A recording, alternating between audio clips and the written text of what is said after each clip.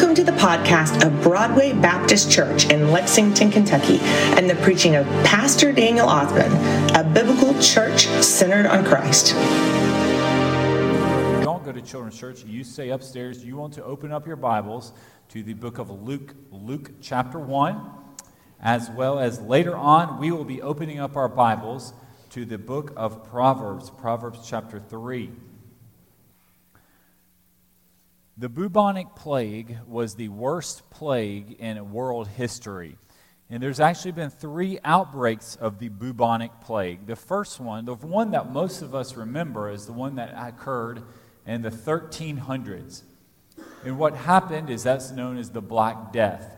And folks, within a week, they would get it. They would sniff, they would cough and sneeze, and they would literally, their skin would turn black, and they would quickly die. Very contagious. But the one in the 1300s wasn't what was when it first came about. The bubonic plague actually first showed up in the 500s, 500 AD. And it was there in Europe. And during that time when it was rampant, and folks just didn't know, by the way they got rid of the bubonic plague is folks are washing their hands and they practice quarantine. That's how, because you realize you take a sick person, you isolate them, and they won't contaminate all the other people. But what happened was the Pope during this time, so this was one of the early popes, right when the Church of Rome had just started. His name was Pope Gregory I, and he was the Pope for 14 years, from 590 to 604. And John Calvin, one of the reformers 500 years ago, described Gregory I as the last good pope. So that was his description. That's been 1,400 years ago with that. But this fellow here, Gregory I, he's a church father. He told people when they started sneezing because of the bubonic plague, because that was how it was transmittable, through sneezing.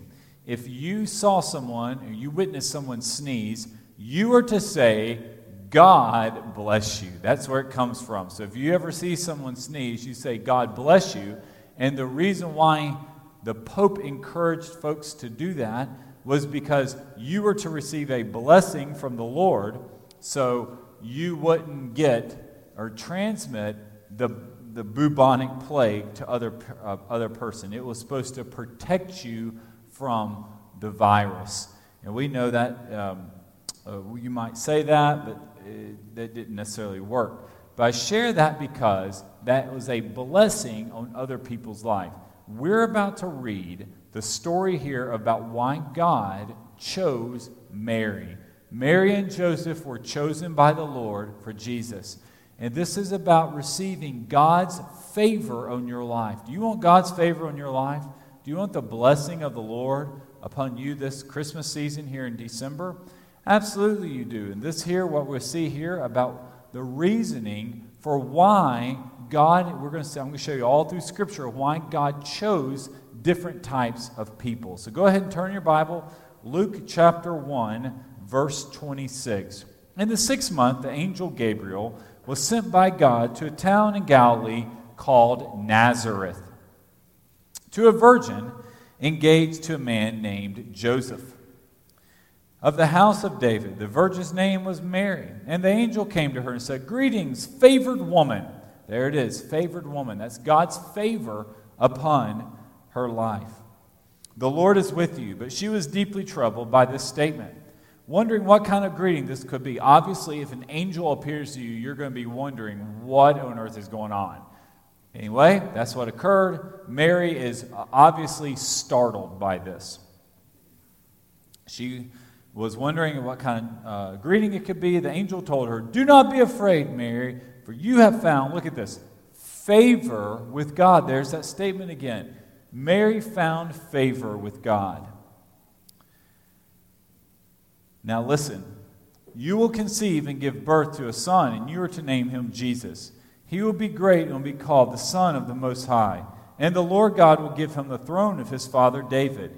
He will reign over the house of Jacob," that's Israel, "forever, and his kingdom will have no end." The kingdom of Jesus, the kingdom of God, continues to reign today. Whether or not people acknowledge it Jesus is King of Kings and Lord of Lords. He's on his throne. There's no surprises with Jesus. He's holding this world together. Mary asked the angel, "How can this be since I've not had sexual relations with the man?" Which that's a common question to ask for someone in Mary's case. The angel replied to her, "The Holy Spirit will come upon you, and the power of the Most High will overshadow you. Therefore the Holy One to be born will be called the Son of God." So the angel explains, says the Holy Spirit's going to do this. It's going to be a miracle, and this is going to be the Son of God, Mary, that you're going to give birth to. And consider your relative Elizabeth. Elizabeth, the Bible says, is a relative with Mary and Elizabeth. Now, Elizabeth was elderly. She was an older lady, so both of these women who were chosen by God would not be good candidates for having babies.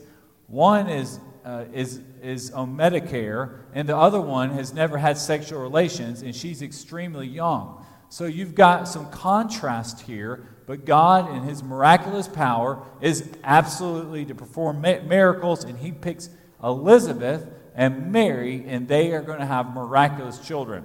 Now it's interesting, 6 months prior, the same angel appeared to Zechariah and Elizabeth. Zechariah and Elizabeth were an elderly couple. And the angel appears to them, and Zechariah meets this angel, and he starts explaining to the angel about why he's an old man, and they can't have a baby anymore. Like they're past those days. That's not possible. And that's not how Mary responded. The angel silenced Zechariah so he could not talk for 9 months, to show to them, says, if I tell you your wife's going to have a baby, your wife's going to have a baby. Mary responded radically different than her relative Elizabeth. She believed the angel. She trusted in the message. She had found favor. Now, who were these two babies? Zechariah and Elizabeth had a baby named John the Baptist. John the Baptist baptized Jesus. Jesus here and John the Baptist, their families, we don't know how, but they were related. Probably Jesus and John were cousins, maybe second cousins. But what's powerful about this passage, we're going to see God, the reason why God told Mary that your relative Elizabeth is 6 months already pregnant and everybody says she can't have a baby anymore, is because soon Mary's going to travel over there to see if this message, is it true? I mean, think about it. If you have something really odd or unusual happen in your life, you want a confirmation to think, did anybody see this? Did this really happen? And it's that message there is going to be confirmed with Mary to say, yes, I am expecting a baby. Look at this verse here. Verse 37. For nothing will be impossible with God. Do you believe that? God is telling Mary, this doesn't make sense. You've never had relations before, you're going to have a baby. Elizabeth, your relative, is extremely old. She's going to have a baby. But the power of God is going to perform a Christmas miracle. We're breaking into the world. There's been about 450 years since the last book, the last prophet has come on the scene. From when the Old Testament canon closed. They've been in this intertestamental period. And now God is breaking through the New Testament with Gabriel announcing that these two ladies, that they're about to have babies. And they're going to be very special babies. And look how Mary responds.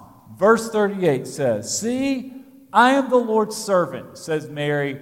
"May it happen to me as you've said." Then the angel left her. She responded in a way of saying, "I believe, I trust you." A lot different than how Zechariah responded. We know the story goes on. Mary quickly left and went to go visit Elizabeth to find out, am I really having a baby? Are you really pregnant? We see these women, Elizabeth and Mary, received favor from God. Now, you think about that phrase, favor from God. That is something we see from the beginning of Scripture all the way to the end. I want to highlight and share with you several other examples in the Bible of folks who had favor with God, because I believe that's something we should long for. We should seek favor for God. Noah, in Genesis chapter 6, the Bible says there was wickedness all over the land. People were out of control. Immorality, you might feel like the way it's in 2021. Everywhere you go, it's just somebody's going to rip you off. And people are going to take advantage of you. And whatever the Bible says, they're literally going to go live the exact opposite. And God in Genesis chapter 6 says his heart grieved over the world. And he had decided to destroy the world. He was saddened with the creation he had made, how wicked they had become. But in Genesis 6:8, the scripture says, but Noah and his family found favor with God. 8 people were saved in that item up at Georgetown, the big boat up there. 8 people survived the flood because they had found favor with God. Moses was called by God. He led the people through the Red Sea. They left Egypt out of the yoke of slavery. They come into the Promised Land. We're heading into the Promised Land, the Sinai region. God calls Moses up on Mount Sinai, receives the 10 Commandments, receives 40 days and 40 nights with the Lord. He comes down the mountain. The people are already breaking the 10 Commandments and worshiping a golden calf. The people were griping and complaining. Moses is incredibly frustrated. He didn't even want this job. If you remember, he gave every reason why he couldn't do it. He gave his excuses. And then when we get to Exodus 33, God spoke to Moses and told him what he's about to do next. And Moses was struggling because he's had to go back up the 10 Commandments, back up the mountain and get another set of the 10 Commandments. And he's thinking, oh, great. We just did this for 40 days and 40 nights. We're about to have do-over, number 2. And then what happened is Moses he wanted more from God. And he says, God, I want to see you. Who are you? You've told me your name is I Am. You've described what you look like. You've described your character. But Lord, I want to see you. And God told Moses in Exodus 33, verse 17, he says, Moses, you can't see my face because you'll die. But I tell you this, because I have found favor with you, Moses. That's what the Bible says. Moses found favor with God. I'm going to pass by. I'm going to put you in a crevice of a rock. And I'm going to pass by, and then I'm going to remove my hand, and you'll see a small glimpse of my back. Do you know the only people to ever see God, other than Jesus? Now, when we see Jesus, we're looking at God. The only people to see God were Adam and Eve before the fall, before they ate from the tree which they were commanded not to. The Bible says that God went and spoke to Adam and Eve. They regularly spoke to them. They had a meeting place before they ate from the tree they weren't supposed to eat from. And then this small glimpse from the crevice, a crack, Moses saw God's back. And the reason why he saw God's back is because Moses had found favor with the Lord. He lived a righteous life. Last month we wrapped up Esther. Esther, it says in Esther chapter 2, that she was someone whom God kept positioning in her life. She was a beautiful young girl. She was raised by a godly cousin named Mordecai. She had been selected to be prepared before the king. And the reason why all these things happen is because Esther 2:15 says, and Esther gained all this favor with everyone, including the Lord. And if you remember from last week, God reveals to Esther, says, through Mordecai, saying, hey, perhaps all these things, perhaps you've come to your royal position, perhaps all of these unusual events, Esther, that have happened in your life, they're not by accident. It was the Lord working. That's favor with God. In fact, the next scripture here, turn in your Bibles to the book of Proverbs. Proverbs chapter 3.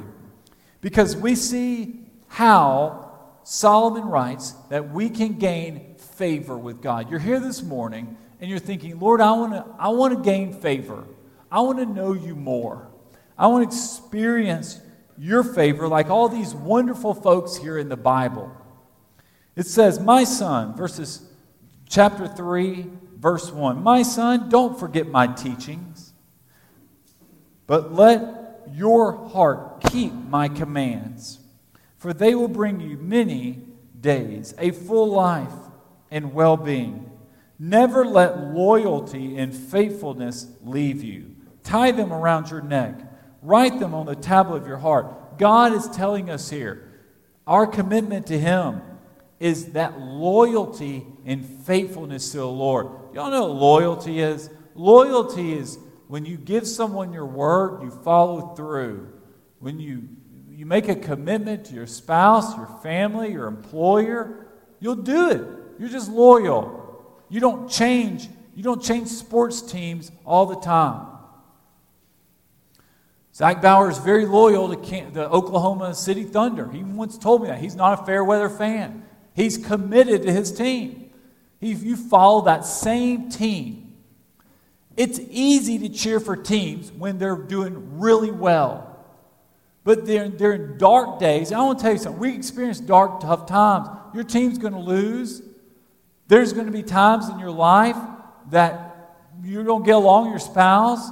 Churches go through bad seasons. You have times at work that just aren't pleasant. It's just hard. And the Lord is looking at us and He's saying, don't let loyalty leave you.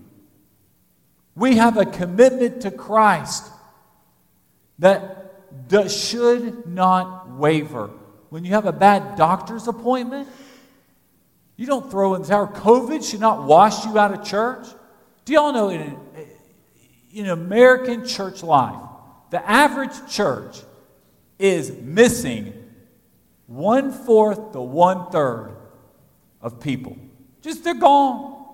From March of 2020 to today, across the board, it's not just here in Lexington, across America, probably the world, 1 out of 4 to 1 out of 3 people in church.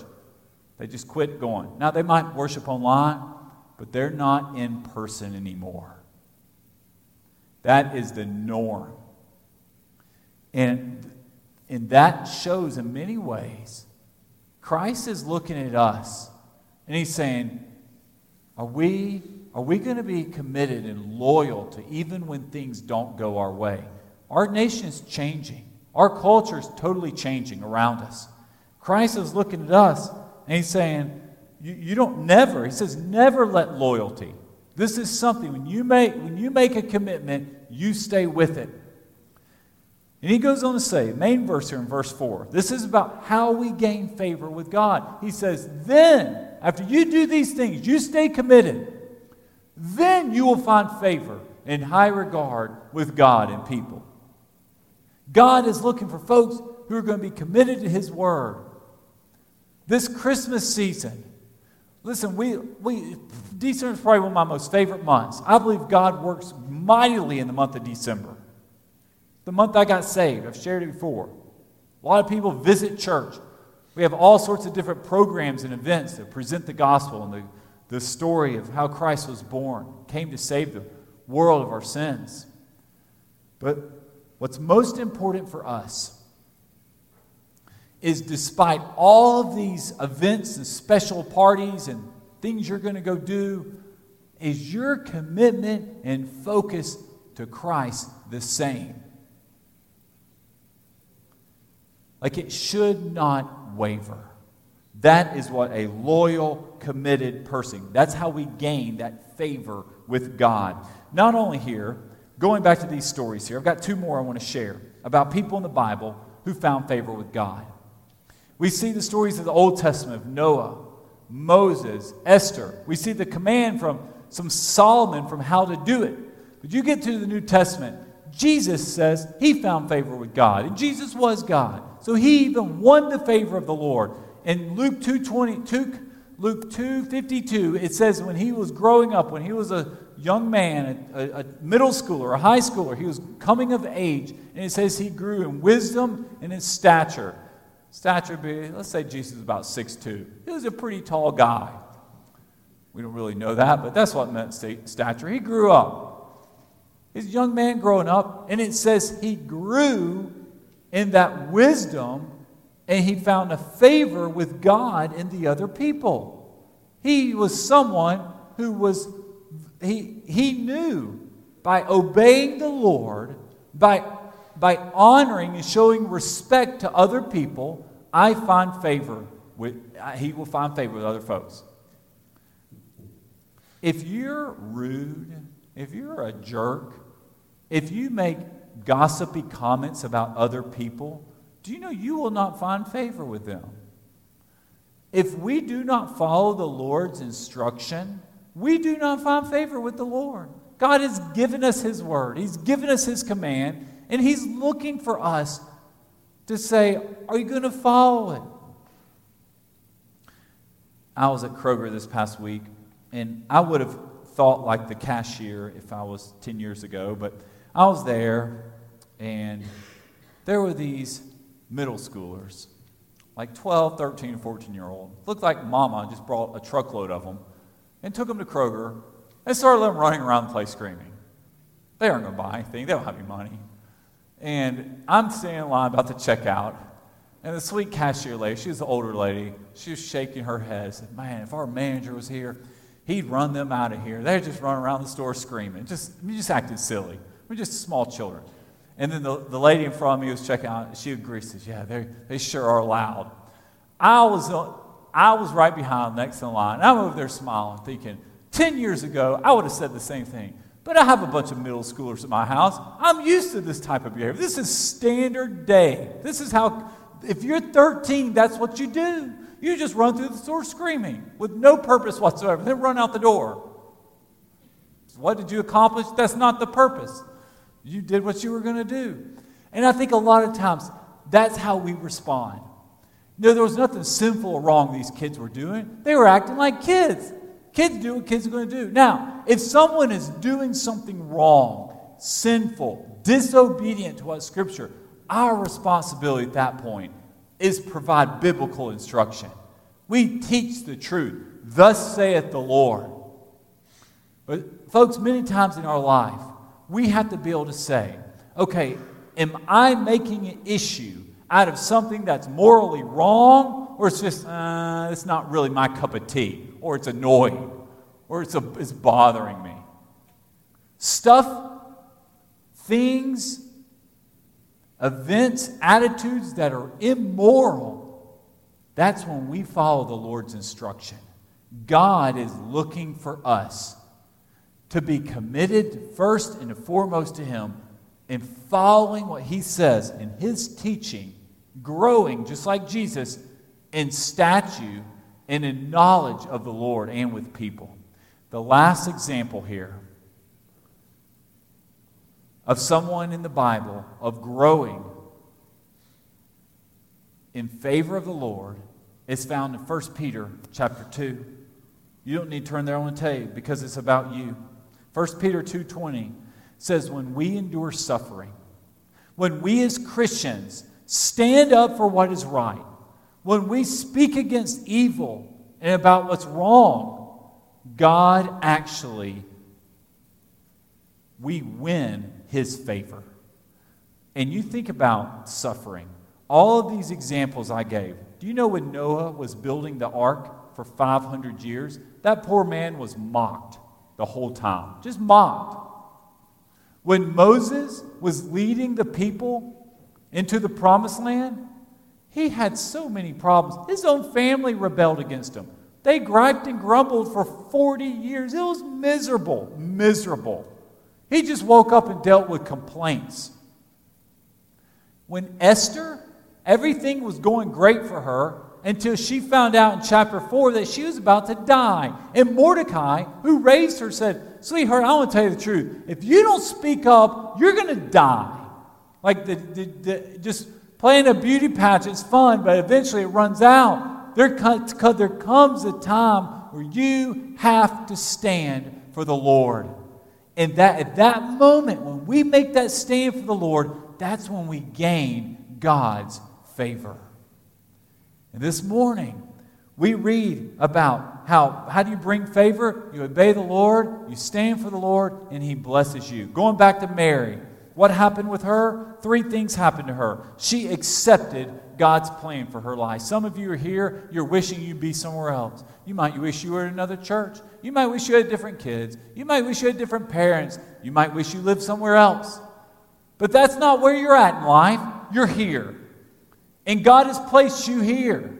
So you can make the best of this. You can say, God, I'm going to accept that this is where you have me. Don't understand why. Have no idea. Wish I was somewhere else. Wish I was in the mountains. She's in Hawaii, in Florida. Just the grass is always greener on the other side, always. Until you get over there, you realize you have to cut it. It took work to get to be green. Mary accepted. She says, I am the Lord's servant. This is where God, if I don't understand how, I've never had relations with a man, but I'm going to get pregnant, so be it. If that's what you say, nothing is impossible with God. Not only that, Mary responded with gladness. She didn't gripe or grumble. When God calls and equips you to do something, we have a glad spirit, a glad heart about it.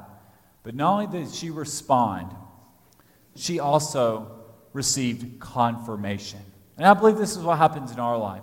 God, He wants us to accept our place in life. We respond positively with that.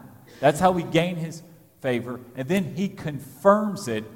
And the way He confirmed it to Mary is she went to go visit Elizabeth. I actually believe this is why Elizabeth, her relative, was chosen. Mary was wondering, am I really going to have a baby? Did I really just speak to an angel? Did this really occur? Because no one else saw it. And she went and visited Elizabeth, and Elizabeth was pregnant too in her old age. That confirmed to Mary, this is true. God confirms to you with answered prayer, with the peace of God, with assurance of salvation, that the Lord is with you and the Lord has granted you favor. This morning, I ask you, do you want favor with God? Do you want the hand of the Lord on your family? Do you know those unchurched, lost people you're praying for who aren't here this morning? You want to see them saved? You want to see the power of God work in their life? We don't throw in the towel. We don't give up. We stay committed and loyal to the Lord. God is looking for faithful people who are going to hold to His word, who's going to raise their family, raise their grandchildren in God's house, who's going to take this Christmas season and instead of making it about Santa Claus, every day share about the Lord. Tell the gospel. This morning I ask you, we're going to have our time of response. Just like Mary, she responded. She says, I am the Lord's servant. If that's what He wants, I'll do it. Do you respond that same way? Is God speaking and calling you? I want to tell you, the first step to answering God's call is responding to the Lord when He's encouraging and convicting you of sin in your life, telling you you need to repent and turn away from the old way of life and turning to Christ. Jesus is calling you this morning. And we're going to have an opportunity right now to respond to God. So I invite you to bow your head, and we're going to pray. Then I'll be standing down front, and you'll come take my hand and say, Pastor, I want to respond to God this morning. Jesus, I pray this morning that we will respond to you. Lord, just like Mary, she responded and says, I am the Lord's servant. God, sign me up. No more excuses. I'm not going to tell you why I can't do it. God's not looking for us to give excuses to Him because nothing is impossible with God. You can answer, Lord, any prayer. You can give any gift, any skill. Lord, I pray this morning that we respond boldly and faithfully to you in this message. Lord, we ask for your favor, and we know very clearly how to gain your favor in our life. In Jesus' name we pray. Amen. I'm going to invite all of y'all to stand up. I'm going to be standing down front. If you want to make a decision, you come take my hand. You can get saved this morning. It's also our time that you can join Broadway Baptist Church. Zach will be standing right here. I'll be standing right now here. You come make your decision public this morning. Beecher.